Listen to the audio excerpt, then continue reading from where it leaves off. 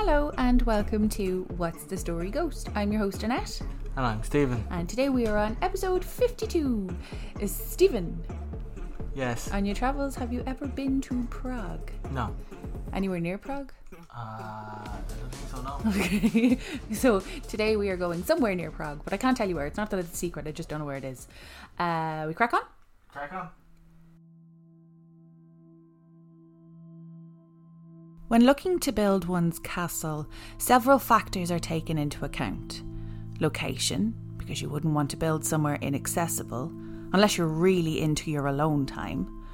Fortification, because when you build it, well, you wouldn't want anyone to take it now, would you? Near a water source, coastal would be nice, but you can't drink that, and I assume if you're listening to this podcast, you're not a fish. But beside a large lake or river will do. You need to be close to a water source to survive and grow.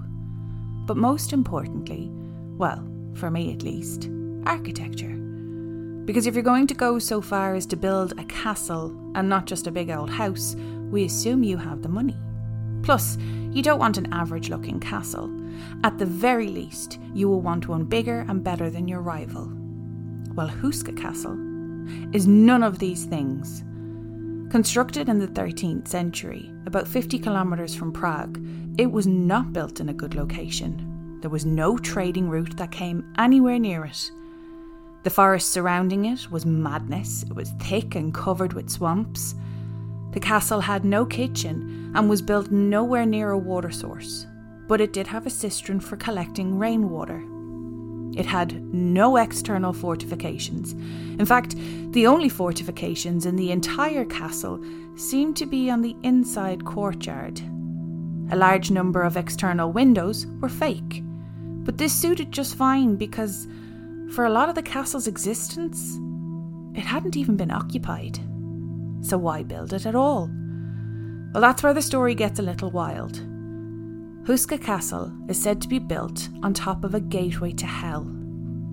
Before the castle was built, there was a bottomless pit on top of a cliff.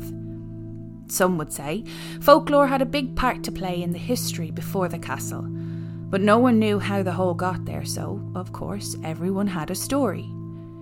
In the village below, people claimed winged demonic creatures would crawl out from the pit at night, terrorise anyone they came in contact with, and drag villagers back into the pit with them. So it would seem that the fortifications being built on the inside of the castle rather than the outside was to prevent anything from getting out, not in. The pit was used while the castle was being built to pardon prisoners awaiting execution. If they agreed to be lowered into the pit and report what they saw, they'd be free. Legend has it that one young man agreed to be lowered into the pit. I mean, can you blame him? If it meant he wouldn't die, I'm sure he was more than willing. Heck, I'd do it for the right colour Pringles. Now, when I first read this story, I thought to myself, either he was the first to try it, or anyone who tried it before him never spoke about their experience, because I imagine if the prisoners knew what lay ahead, freedom or not, they would not have volunteered. Sure, being lowered by guards who have little or no regard for your life is a daunting thought, suspended over seemingly nothing. But the legend goes that when they lowered the prisoner, he was only just about out of sight before a blood-curdling scream could be heard echoing from the hole. He begged and pleaded to be brought back up, and when the guards hoisted him back to safety, the damage seemed to be done. His youthful complexion was gone. He aged more than 30 years and his hair had turned grey. When asked what he saw, he spoke of half-human, half-beast-like creatures. He is said to have passed away from unknown causes only 2 days later. Turns out, he was the first and the only, because after this incident, the other prisoners refused to be lowered into the pit. A chapel was built immediately, right above the supposed entrance to the bottomless pit, with some sources stating that the reigning monarch at the time heard of what had happened and added his own resources to the building in hope that it would seal off the hole and keep all evil at bay. But only just. For some have described hearing a chorus of screams and the scratching of claws coming from beneath their feet while they stood in the chapel.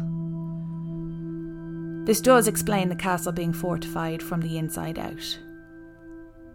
Around the 14th century, legends of beasts and otherworldly creatures began to fade away almost completely until an unknown artist added demonic frescoes to the chapel.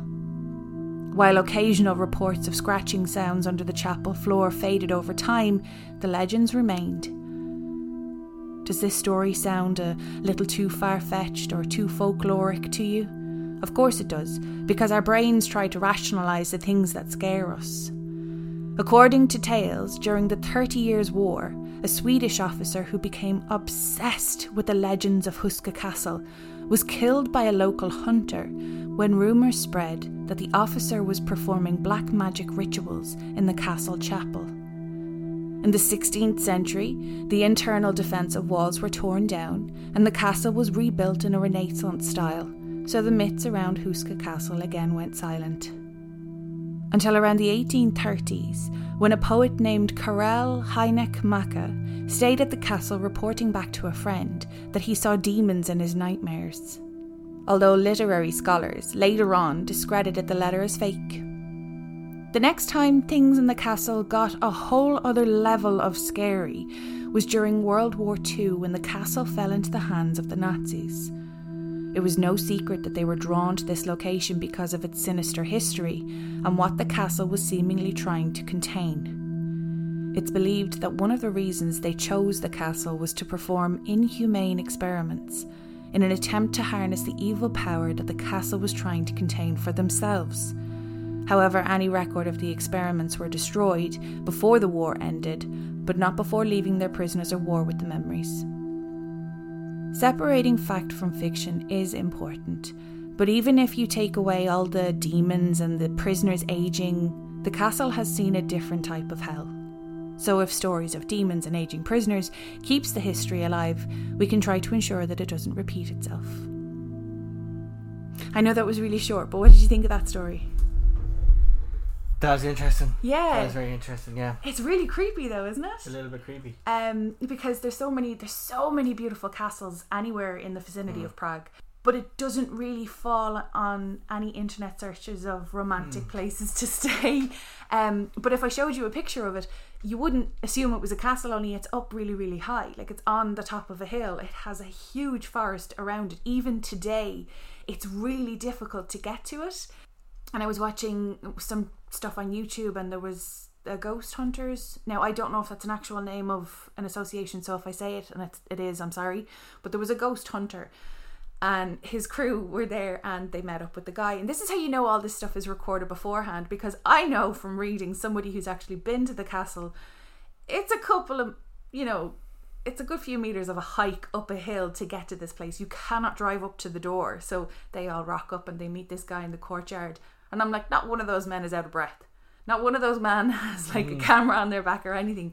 But seemingly the cars that can get close to it tend to drive straight past it, because apparently cars that stop or stall on the hill can't start again.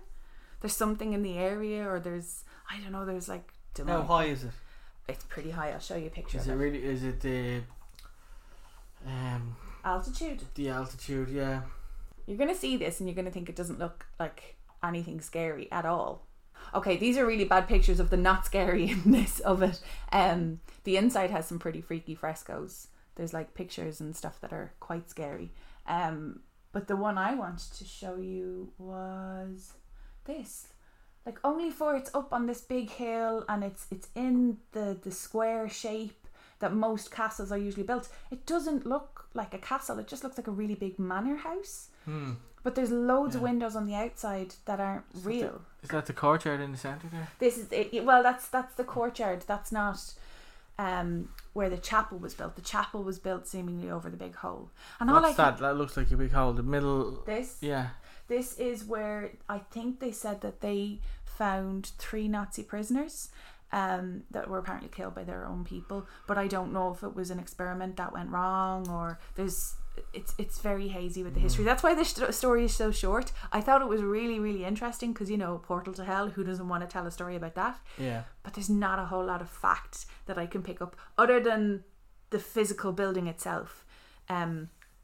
It kind of feels like it was made to look like a castle with all its beautiful windows, and, you know, it's got some arches and stuff like that, and then it's lovely design, but it wasn't made to be lived in. There was no kitchen, there was no water source, there was nothing nearby for it to be somewhere that they could build and expand a kingdom. Was it like a monk's place where they didn't eat? They had one grape a month. No, you would think that, but no, it had absolutely no purpose whatsoever. That's why I was saying the location was not what you would choose for a castle. The fortification did not exist. In fact, it left itself very, very vulnerable. But nobody actually lived in it. Like the cistern that captured the rainwater was just so that people who were actually coming to, you know, check on the building and make sure nothing had escaped. It was just a case of them, if they were there for a couple of hours, they could get a sip of water. But that was it. That was all there was in it. And I think that freaks me out even more, because, like, why would you build this big castle for nothing? And then I start reading more into the story, and I was like, oh, okay, it's not to stop people from coming into your castle, it's to stop the things from getting out. Yeah. And I'm not okay with that, because the way I see it is, I'm all for ghosts and, you know, poltergeists are angry spirits, and I understand that. But the difference between a demon and even a poltergeist is demons never walked the earth before. They are not earthbound creatures. They're not humans that passed away, or, you know, dogs, because there's dog ghosts. But they've never walked the earth before. So all they are is just pure evil. And like you see, like Disney cartoons, and they're not too far off the depictions that you see in, like, the frescoes and the pictures that they have in this castle. What's a fresco? So it is when you paint directly onto plaster, so not like a canvas or paper. It's so like the Sistine Chapel would be. Or is it the Michelangelo one? Where I think that's the Sistine one. Yeah. Yeah, so he paints the ceiling. Our two friends who just got married in Italy are spinning their go. Oh, I'm sorry, you don't know where did Michelangelo paint? The ceiling. That's where he painted. I was thinking of it was outside painting, like al fresco. Like eating? Outside, yeah. No. You could paint while you're outside. Paint the banana outside and and then eat the banana. Yeah. I think that would work. I know that there was very little in that, but do you think you have any characters? For what particular role? That's just it though. I don't know. Maybe focus on the guy who got lowered and one or two guards, and then, I don't know, pick a really evil character who could be like the demonic lord of the pit. I don't know. I've given you nothing to work with, and I want a full cast. Well, let's find someone for the guy who got lowered into the pit. Okay. Let's see if we can. He was quite young, seemingly, and it is really sad though, because back then, like, you know, from like Aladdin, you lose your hand if you steal an apple, kind of thing. Back then, you could be sentenced to death for God knows what, and it was during a very tumultuous time in the country where, like, if religion wasn't a factor, God only knows what anybody would have even thought about. Yeah. But if you denounced the church, or if you were, you know, caught holding someone's hand and it turned out you weren't willing to marry them, like, there's a number of different reasons you could be sentenced to death. And then they give you this opportunity and you're like, okay, cool, it just means I'm not going to die, I'll totally do it. It's so sad. It's really sad. So one character, we'll go back to Stranger Things for Billy Hargrove. Oh, very good. Sorry, let me say that again. For I think it's pronounced Dacra Montgomery, who plays Billy Hargrove. That sounds Irish, Dacra. Yeah. I don't think it's Dacra, or pronounced Dacra. It's probably something like that. But it could be like Desiree or something. So he doesn't particularly start out as a good guy in this, but he gets redeemed. He redeems himself in the end. Well, he gets dead, so everybody loves a dead guy. But yeah, I think he played a character quite well. But you know what? No, he does, because he doesn't give up 11. That's why the thing killed him, because he wouldn't bring 11 to it. So he redeems himself in the end. Good on you. I know. Sorry, I was more interested in the castle part. I was like, I'm not gonna have any characters here. But again, that's the history part of it. There's tons on in the links that I'm going to include. But I did fall down a rabbit hole this Let's hear week. it. It's very relevant, so I do apologise. But we're going to do this as like Did a you bit just of a... say it's very relevant, so I apologise? Yeah, because you like it when I go off on a tangent.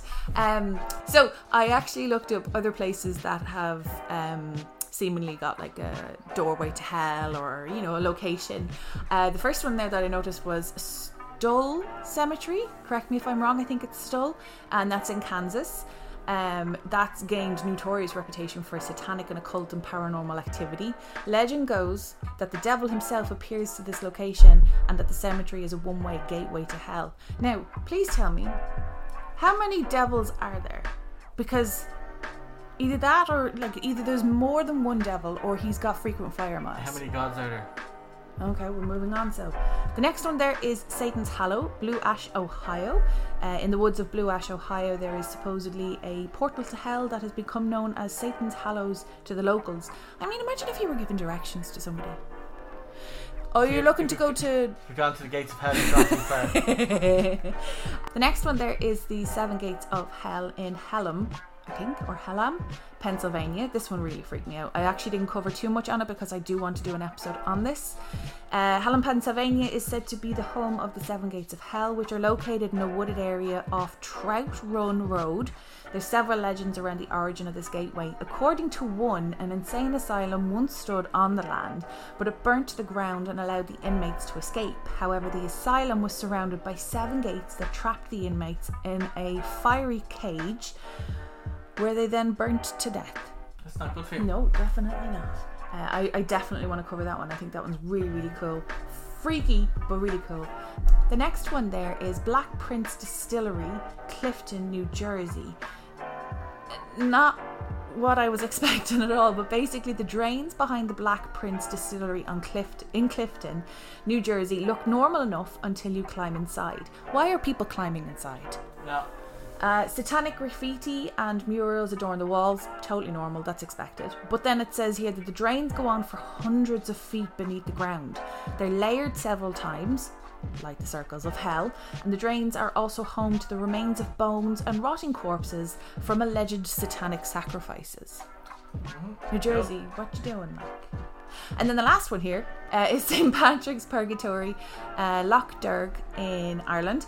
St. Patrick's Purgatory, a monastery on Station Island, aka Loch Derg, sits on a portal to hell in the middle of the small lake in Ireland. According to the story, Jesus showed St. Patrick a cave on the island in which he could see visions of the punishments administered in the dark underworld of hell. Jesus told St. Patrick that this should allow him to offer proof of Christian afterlife, or the Christian afterlife, to any of his wavering followers.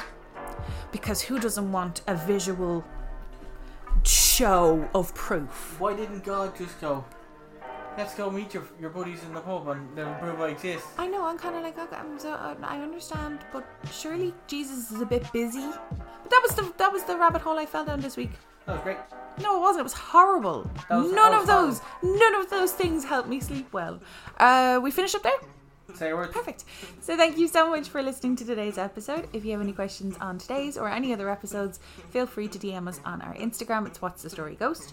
If you have any personal stories you would like to share, our email is what'sthestoryghost@gmail.com. And those are all my words. Exit jingle? Exit jingle. Are